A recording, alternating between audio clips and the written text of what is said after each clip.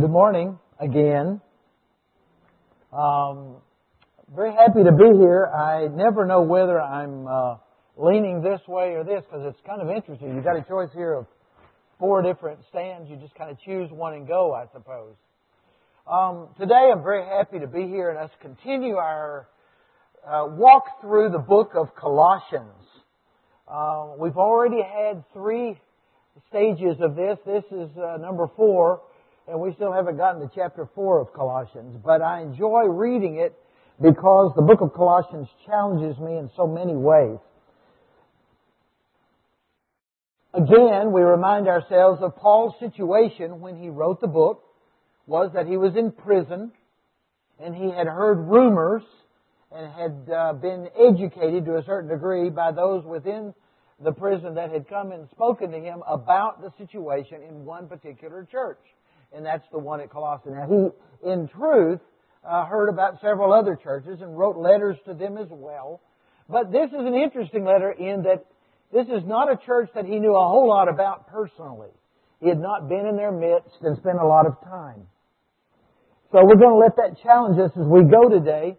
But something that struck me, because today's topic is relationship, and as I read through this portion of the Scripture, the first few Scripture verses there, starting at about verse 15, move through in the area where it's talking really about our relationship with God.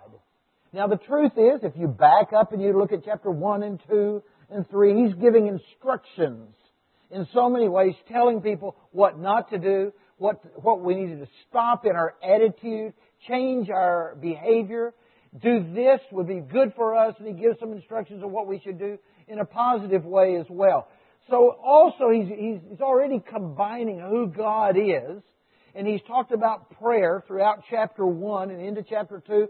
And so there are a lot of very good things we already have discussed when we look at what Paul wrote to that particular church. But in chapter 3, he gets into the specific issue of relationships. And I would start off with the relationships of God as saying that it started all the way back to the beginning of the book, or the letter that he was writing. And yet in here it just seems to kind of come together a little bit more in detail, talking about what his understanding was that people should have in a relationship with God. Then he moves from there to a second section where he's talked specifically about relationships within the family, where he talks about wives and husbands, fathers, children. And then he moves into a little bit broader area where he's talking about relationships outside of the church, just in general, how we're to treat other people. So the Scripture is very interesting on its relationship area, but there's something that it doesn't exactly apply to your world. It applies to my history. There was when I first moved to Hong Kong, I had a guy that was teaching me Cantonese, and he continued to use these special terms and they'd use 4 characters or 8 characters or something like that. And it always, these 4 characters equaled a story that would take like 10 minutes to tell.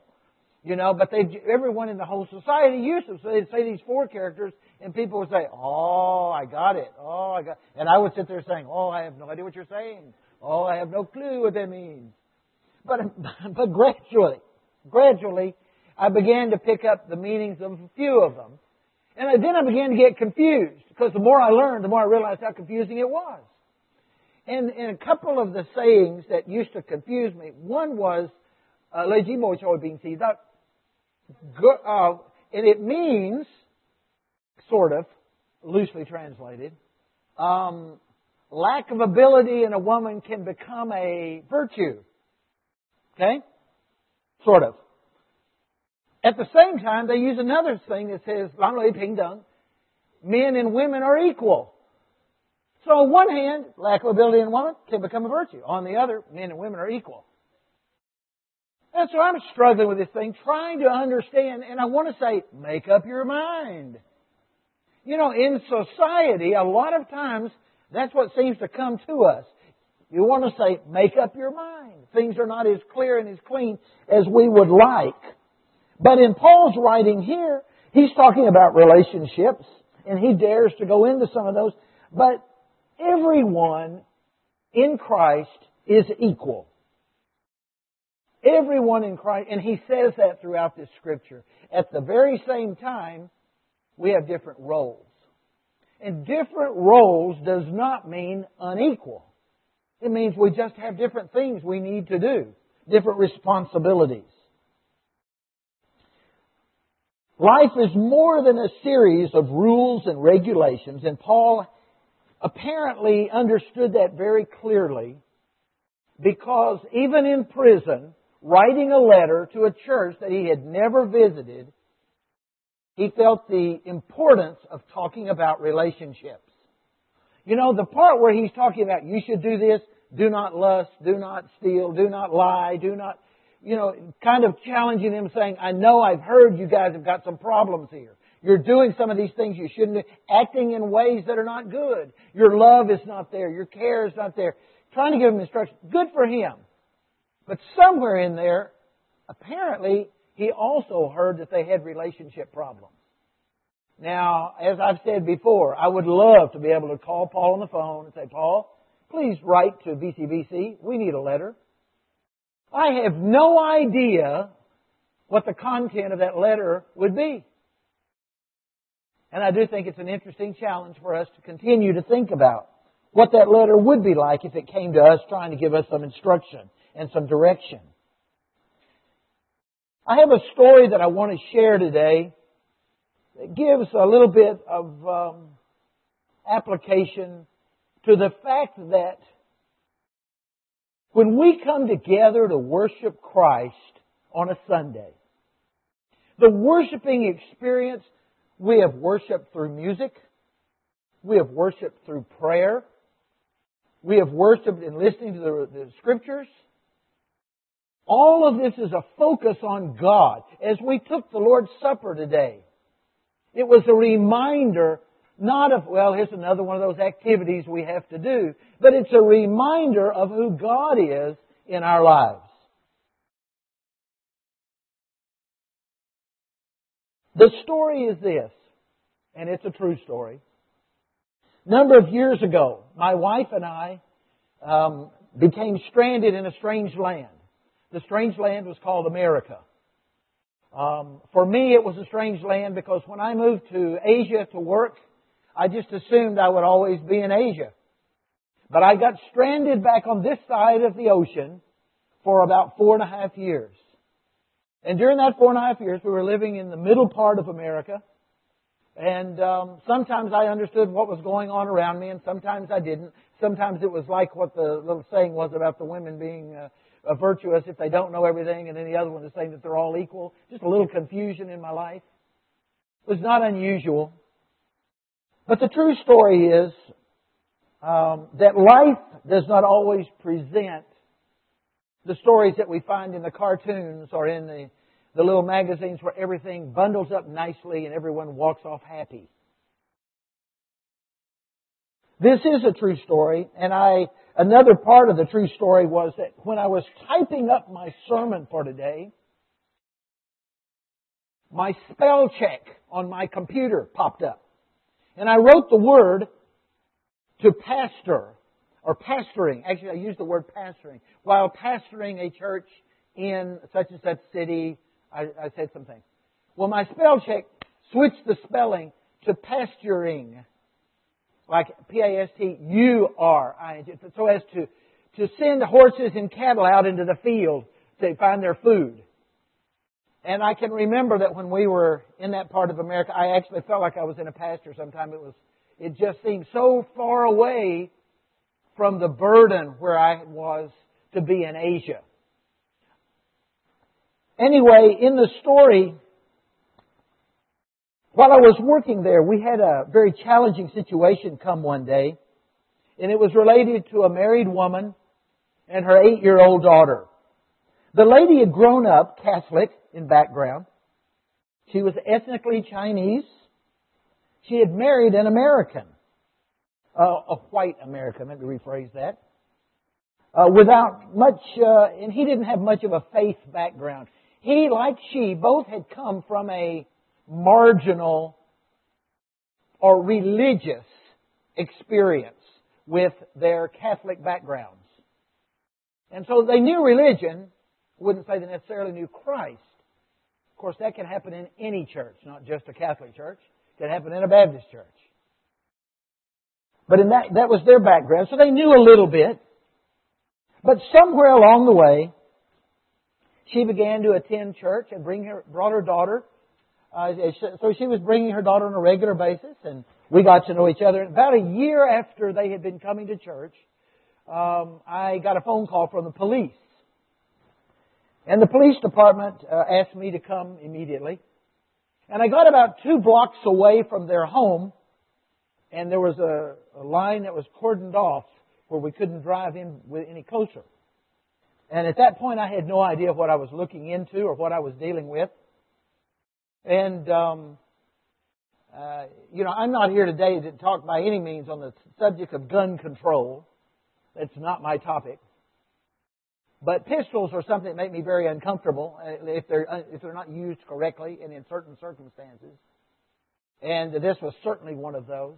For what I found was the police let me know immediately that I was needed. They wanted me to assist in trying to deal with this man who was in his basement with his 8-year-old daughter shooting a pistol. He had been drinking. He would not let her leave. The wife tried to get the daughter out with the answer that that would not be allowed from him. And this had been going on for a while. Well, eventually we were able to work out the situation and get everything handled. It's a long story. But the result was, gradually the wife and the daughter were baptized, began to grow in the church. The husband went to prison for a period of time. The wife then filed for divorce. And the relationships were maimed forever. For an 8-year-old, she had felt threatened by her own father.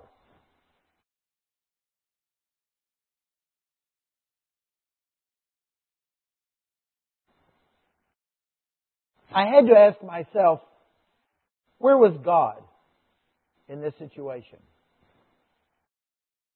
Where was the husband? What was he thinking? Where was the wife? What happened to the child? What was going on in the mind of that child? How did it impact the mentality and the goals and the understanding of who a father is and who a mother is? We talk about a loving mother, a loving father. Where was the church? Where was the public people in society? Where were the police? What was their thinking? How were they impacted by this experience? If the church becomes disengaged from life, the church becomes irrelevant. Going into that situation, I was a representative of a church, yes. But the complications that went tied to what I had done and how I had acted and how I continued to support and work with this woman through her grief and through her problems and through her watching the courts deal with her husband, those complications became very mixed. We had people within our church who had opinions about what the church should be doing or shouldn't be doing. Is this really the church's responsibility? How involved should I get? Should I just cut the cord and let the woman go and don't talk to her anymore? We hung in there. She became baptized. She eventually actually became a part-time secretary at the church. But that was after we went through all kinds of issues with different leaders who really felt that this was dangerous for the church to be involved in. Following Christ is not a safe path. I'll repeat it. Following Christ is not a safe path. It's challenging. By man's definition, very unsafe. By man's expectation, very unsafe. Not comfortable, not easy. But again, Christ, as we said before the Lord's Supper this morning, is our model. To be a disciple is to follow Christ. And safety and comfort were never Christ's preferences. As we look at Colossians chapter 3, verse 15, we see the God relationship. The third chapter of Paul, its writing, especially in verse 14, is just full of instructions of warnings about how we should live and what we should do. And it clearly stopped if the church expected, basically, what should be clearly stopped if the church expected us to be blessed of God was what he was emphasizing. Paul was apparently heard by some of the needs, heard about these things and the needs in Colossae. So as a result, with that in mind, he began verse 15 and began to give more direction. And he says, basically, faith without works is dead. Work without faith is dead. Is this your theological understanding? Faith and works must be married. We want people to see our good works, but if it's not done because our heart is a changed heart, the works that we're doing have no value. At the same time, saying we've got great faith, we believe in God, but our actions don't match, reveals a problem. Now, our actions matching what we say we believe sometimes means we're walking into the midst of struggle, walking into the midst of challenge. But in the end, using a reference I've used before and I was reminded of just last week, we have to pull out that spiritual mirror and be able to look at ourselves and say, you're still following Christ. Brothers and sisters, when you look at that spiritual mirror, are you still following Christ? We need it to always say that to us. And if it does, you can put it back and keep going. In the Scripture it says, peace of God will be in your heart in verse 15. This is an individualistic experience. It is a call to find the peace that passes all understanding. But it's more than the yin-yang of Chinese. Just trying to feel good, getting yourself in that everything's okay kind of level of experience is inadequate. And yet it is a request for peace that gives us a sense of balance in who we are because we're being dependent on Christ. And dependency is confusing for many. How are you doing in this area? The Scripture, verse 15, says that we're one body in Christ. If we can look at that Scripture, that would be very good for us because it's going to give us exactly this review. One body in Christ. We're not alone. We're not designed to be alone. The health of the whole is something that we own together. So when the church hurts, we hurt. When our brothers and sisters hurt, we hurt. We are to seek unity, but we're to be brave and encouraging and working with others. The Word of Christ dwell in you, verse 16. Dwelling refers to abiding again. The concept in Scripture we find over and over talking about abiding in Christ. It means to set up camp, to live there. The values, goals, ambitions, plans, servanthood, attitudes, and character of Jesus must all guide our daily experience. We need to become tools that God demands. How smart do you think you are? How clever do you think you are? Do you ever come across as a bit egotistical to other people? Think about this. Was it ever Christ's intention to have other people say, "Gee, what a clever fellow"?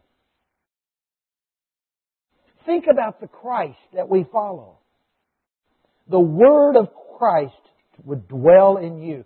Jesus as our model. Christ was never focused on Himself. How about you?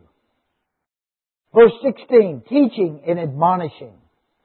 Welcoming opportunities to serve. How do you do?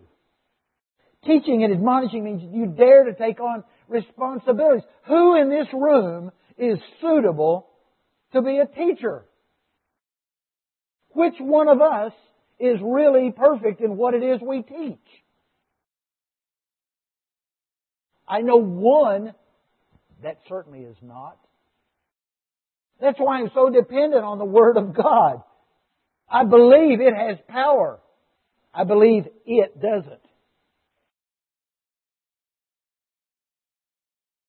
But I believe if I'm dependent, God can still use me. And I believe it's the same for you. Verse 16 says, singing with grace in the hearts to the Lord. There's a humility there. There's a joy there. It's an attitude, not of pride, but it's seeking and joy and having experience with the grace of God. The next time that you are on a committee or in a group giving an opinion about something, remember, before you criticize someone else, who in the room is a sinner? Could it be you? Could it be me?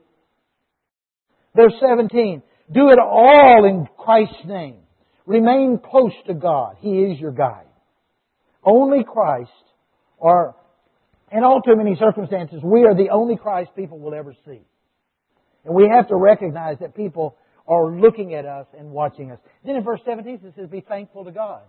So the description all through here is reminding us unity, abiding in God, being a humble servant, and we will have good relationships with the Father. But then it moves into the more detail of where it's dealing with the family relationships. Paul attempted to answer the question of the Gnostic heresy in many ways because, again, while he was in the prison, he had heard all the problems that the church was having with these people who had come into the church and in a cult-like way had began to lean things a little bit off kilter and off of the track. The fact that the Colossians had begun to struggle with mysticism and with a kind of academic knowledge toward their faith was part of the main challenge that he had to deal with, because they were ignoring the basic truths of Christianity, showing that their struggle was with the practical world. Interpersonal matters were something that were unusual for many churches to deal with. We need to understand that Paul dared to bring up something on the topic of interpersonal matters very unique, because in his day to talk about women and children was almost unheard of. You didn't bother. If you're going to talk about someone important, you talked about the men. Talk about a man's world. That was a man's world. I'm not saying it was a good man's world, but it was a man's world. And so when he dared to bring up this whole picture and talk about the family when he wrote to this church, that was unusual. And yet he dared to say it because he saw it as valuable. Brothers and sisters, whether we want to talk about all the things we need to talk about in here or not is not the question. The question is we need to be willing and open and available to discuss whatever happens to help the kingdom of God and help our church to be effective in reaching others for Christ, in having love and mutual respect of each other, and in being bold as a witness today. Verse 18 talks specifically about wives. Finally, we get down to the scripture where it goes into this, and it talks about submission. Woo, submission. Not a very popular word. I don't know how much you pay attention to this kind of thing. Probably not as much as myself. But submission and obedience are not the same thing. Submission is a voluntary decision. It is a choice that the wife makes to place herself in a different kind of relationship with her husband. Now that relationship is not one that says she is there just simply as an obedient servant of her husband, but she submits in a way that relates to him. Submission refers not to obedience, but to voluntary decisions. And as we think about voluntary decisions, we have to recognize the responsibility, and the conclusion comes out of ourselves. This is a family decision by the wife. It reveals trust and expectation. Trust that the husband will deserve this level of submission. Going back to my story for a few moments ago, the lady that I was speaking about, she and her daughter had great pressure on them. The fact that the wife and the daughter sought to be a family still did not change the reality of the situation. The wife sought to submit to her husband. She sought very hard to submit to him, but things got out of hand. Things don't always match the book perfectly. Part of the issue of the story was that one that impacted the lives of many families, a mixed family of Christian and non-Christian in one circle. You see, after she became serious in her Christian faith, it did not help things in a lot of ways. Because she was growing and maturing, and he was staying right where he was. But submission by this woman was the goal, still to relate to her husband, because she knew her family was important, knew her daughter was important, and was focused on trying to be a wife that was a worthy encouragement to her husband. Indeed, our world, just like the church at Colossae, faces many challenges, and Paul dared to be light even when the darkness around him did not know it. He said what was needed, but it was not popular. I would say to you that the lady that was going through all of these experiences in the middle part of America was dealing with issues of great struggle trying to say she wanted to remain submissive to a husband that had begun to get abusive. Verse 19 says, "Husbands, love your wives." Think about this. Many of us in here today, we say we love our wives, but even today, I guess we could ask the question, is there enough proof today that you do love your wife that she would turn to you now and say, yes, you do? You know, some of the time we get so busy and so wrapped up in our lives that we assume that they understand. We love them. We care for them. Just as we dared last week to mention that Paul felt it was important to remind us of marital faithfulness, the dangers of lust, the need of control of our sexual lives outside of marriage, and things like that, Paul helps us to talk about things that are not usually considered everyone's business. To love our wives is to emphasize a monogamous relationship of deep commitment and is not to be treated lightly. In the case of my friend, she had reached the point of disregard, or he had reached the point of disregard for his role in the family toward his wife. I don't know how to challenge you enough as husbands, but I do recognize my own limitations. And I don't always do a great job. Sometimes what I say and what I do don't match. For that, I have to ask forgiveness of my wife.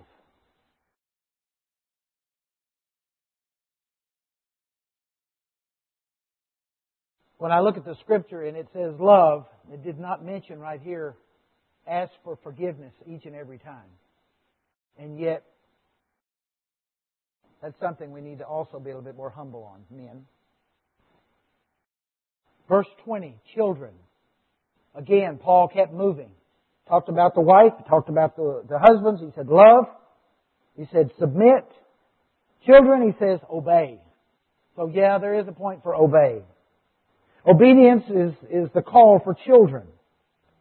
As I remember the 8-year-old daughter, I keep trying to understand what it must have been like for her, because she had a father that was saying, sit down, sit down, sit down, while he had a gun shooting on the wall in a basement.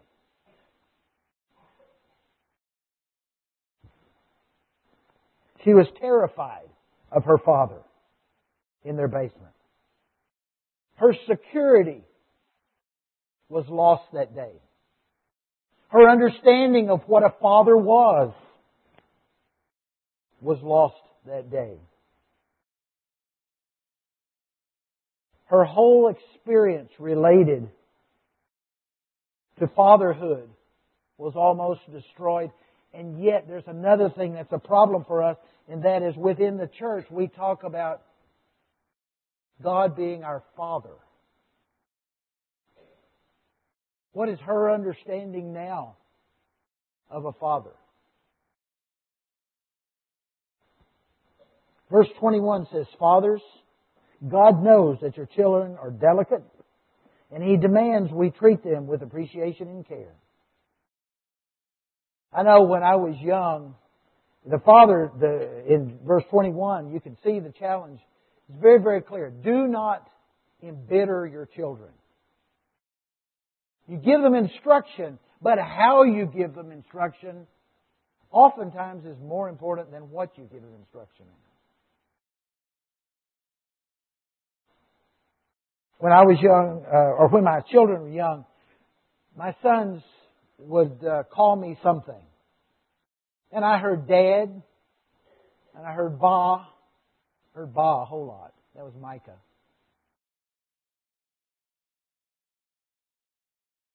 Different terms show different relationships.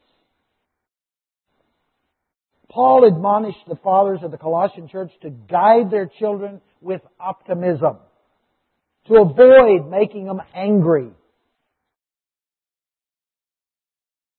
The daughter in Kansas City, I doubt as an 8-year-old was fully angry, but I did find that when we talked to her years later, the anger could then be found.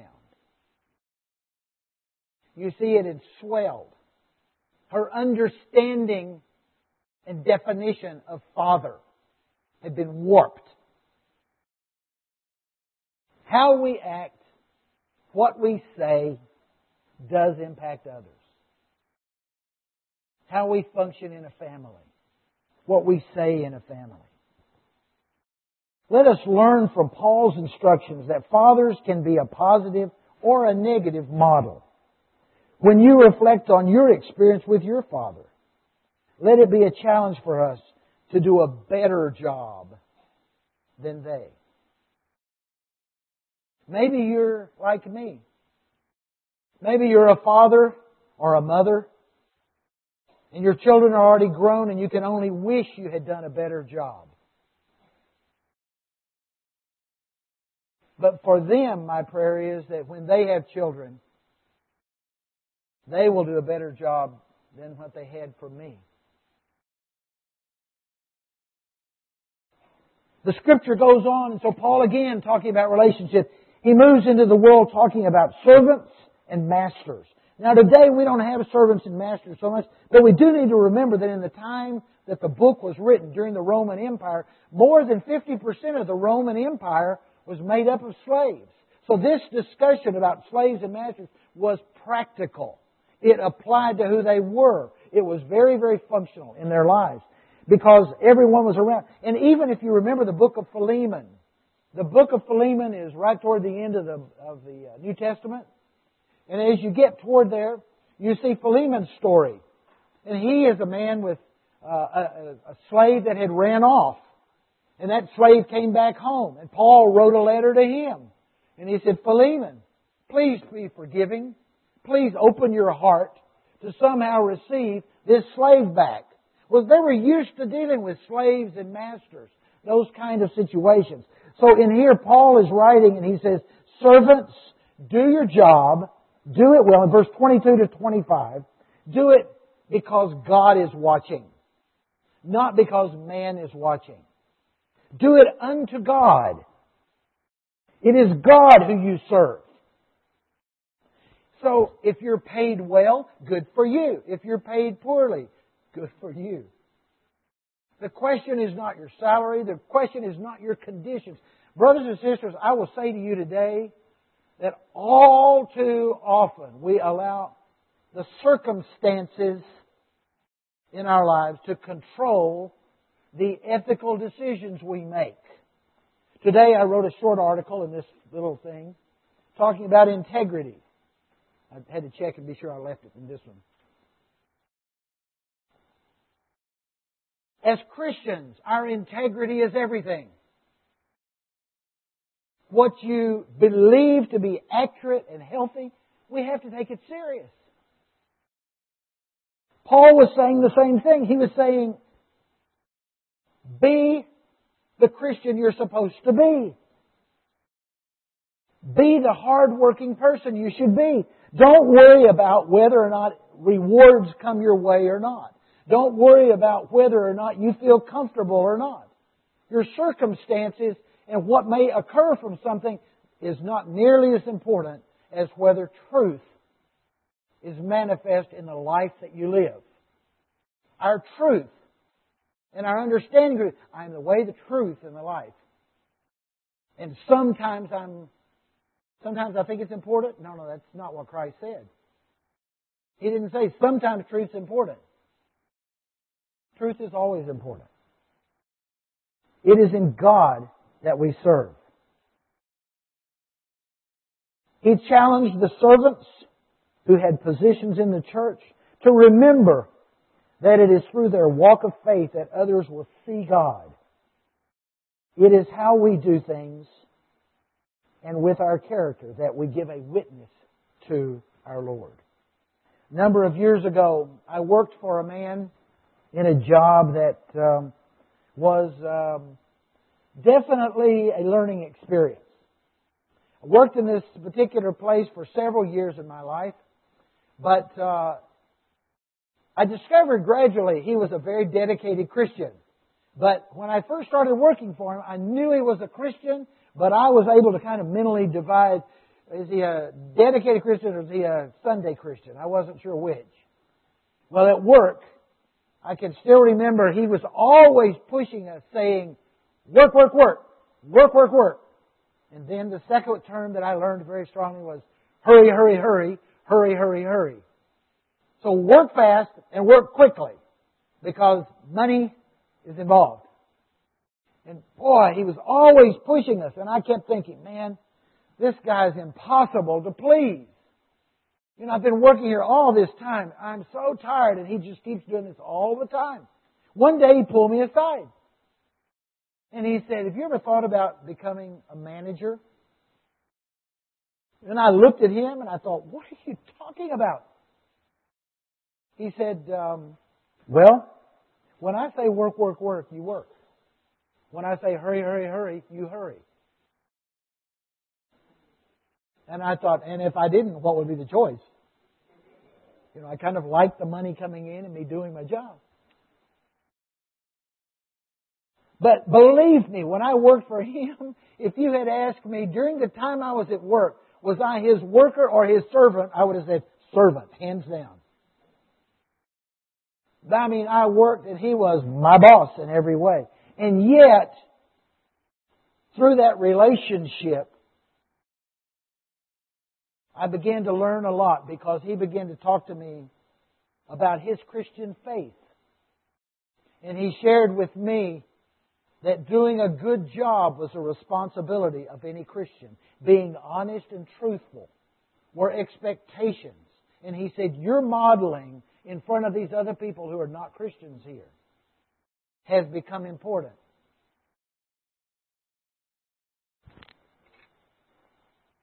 Paul challenges us to never give in and remember that the Father is watching. Masters, chapter 4, verse 1, the message is also a message to our church today. Whether you're employed as a servant or whether you're a boss, this world must be understood as only being temporary. To have a boss is nothing new, and some will be fair and some will not be. But our task is to be a model for others. In this room today, which one of us is dying? The answer to that is all of us are dying. We're all moving in that direction. How many of us have not heard a supervisor or boss that we question, or that you questioned his competency as he told you to do this or told you to do that? When he said, I think this is what you need to do, and you listened and you thought, no, I think he's wrong. Life is not always fair. It is not always easy. My friends, this wife and the daughter, the wife ended up continuing to follow the Lord, divorced from her husband. Her husband was quite a rich man, so she had a comfortable life after the divorce. The daughter moved away many, many miles away, got a master's degree, working well, got a good job, but carried the bitterness with her for years. The relationships in her life were very difficult and stressful, but the father, in both of their lives, was difficult. But the father had his own plan, and he finally was able to see both of them move on in their own walk with Christ.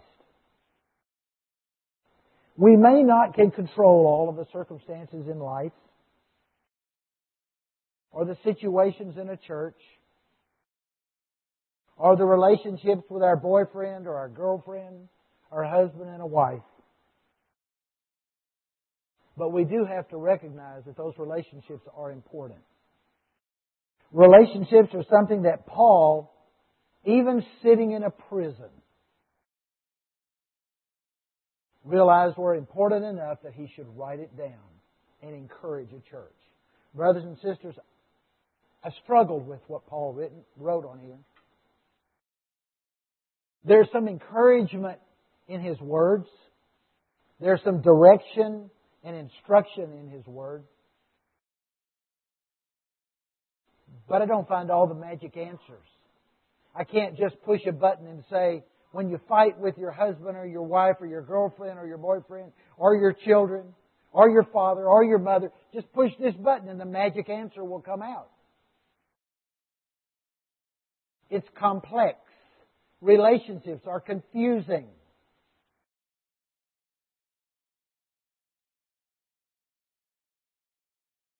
They're so confusing that Paul took time to mention it in the middle of a letter to a church. Today I come here saying that in our church we have an overabundance of relationships in this room. Some are good, some are bad, some are healthy, some are not. I would ask for you with me at this time just to take a moment and pray for our church, for the decisions we have to make, and that we will allow truth and allow the justice of God to guide our decisions. That we will allow the love of God to guide our decisions. That we will seek dependency in all that we are. Let us pray. Father God, we come today to praise You.